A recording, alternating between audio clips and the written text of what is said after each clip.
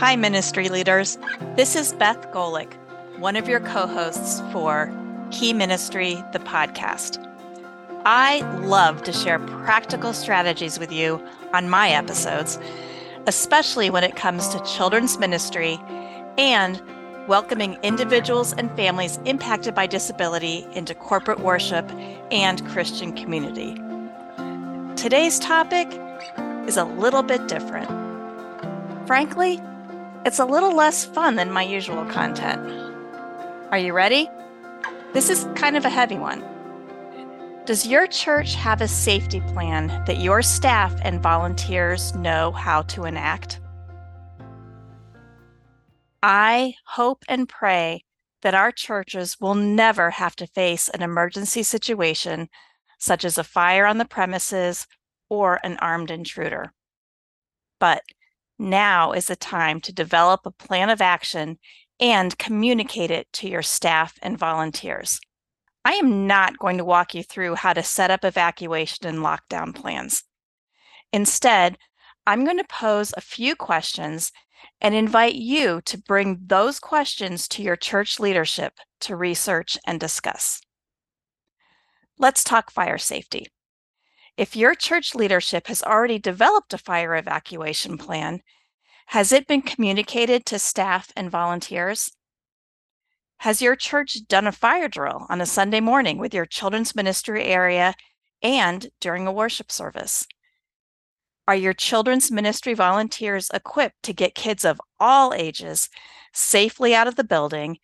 And is there a plan in place for reunification with parents? If you have wheelchair users or people with mobility issues, is there a plan in place to help folks get from the upper or below ground floors to an exit if an elevator is not an option? In a couple of weeks, we'll be in October, which is Fire Safety Month. Why not make it a goal before then to address evacuation protocols with your church leadership so that there's a clearly communicated plan for staff and volunteers? If there already is a plan and you are a ministry leader, take the time to train your volunteers, whether you're having them walk through the evacuation process in person or providing them with a training video.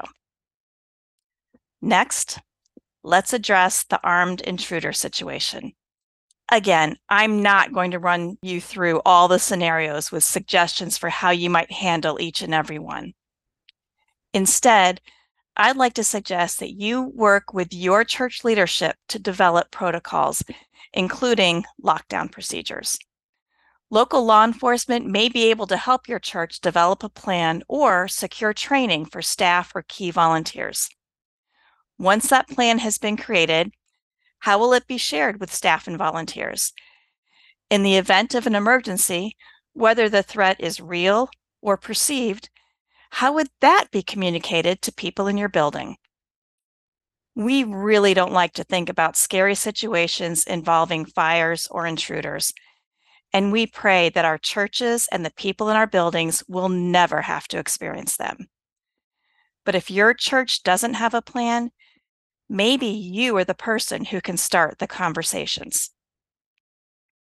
One last question for you. Do your volunteers know when and how to call 911? Check with your local authorities. In some communities, the local 911 dispatch officer can be reached much faster if the call is placed from a landline instead of a cell phone. Phew, those were some heavy topics. Thanks for sticking with me. And thank you for giving thoughtful, prayerful consideration to the balance between preparing for certain scary situations without living with a spirit of fear. We want our churches to be welcoming places for worship and Christian community that are also as safe as can be, especially for our children and those who are most vulnerable.